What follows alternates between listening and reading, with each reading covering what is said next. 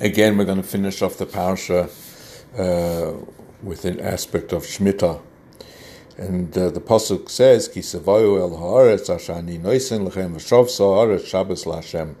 When you come into the land of Eretz Yisrael, that I've given to you, and you should keep make the land to rest, to be a Shabbos for the Eibishter. So the Mefarshim ask, it seems from this pasuk that as soon as we come into the land of Eretz Yisrael,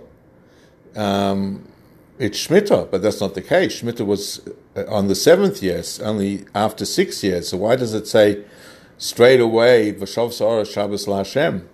So the Rebbe in Chelik Yud Beis quotes the Alter Rebbe, says something very profound.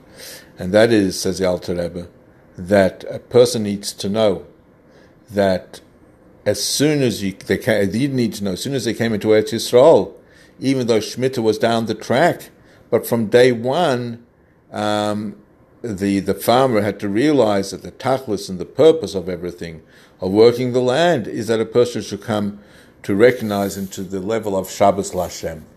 And says the Rebbe, this is true not only when we speak about the farmer in Eretz Yisrael, but this is true about every single person.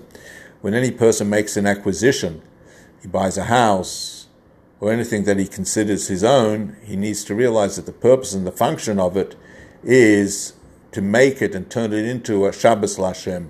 All of it is to sanctify the Eibishter's name. And this is true not only about the physical house, says the Rebbe, this is true also when we speak about marriage, family, children, that the tachlis of it is that we should raise our children to be a Yeled Shel Shabbos, that they should be imbued with the sanctity and the holiness of Shabbos, of Kedusha and Tahara.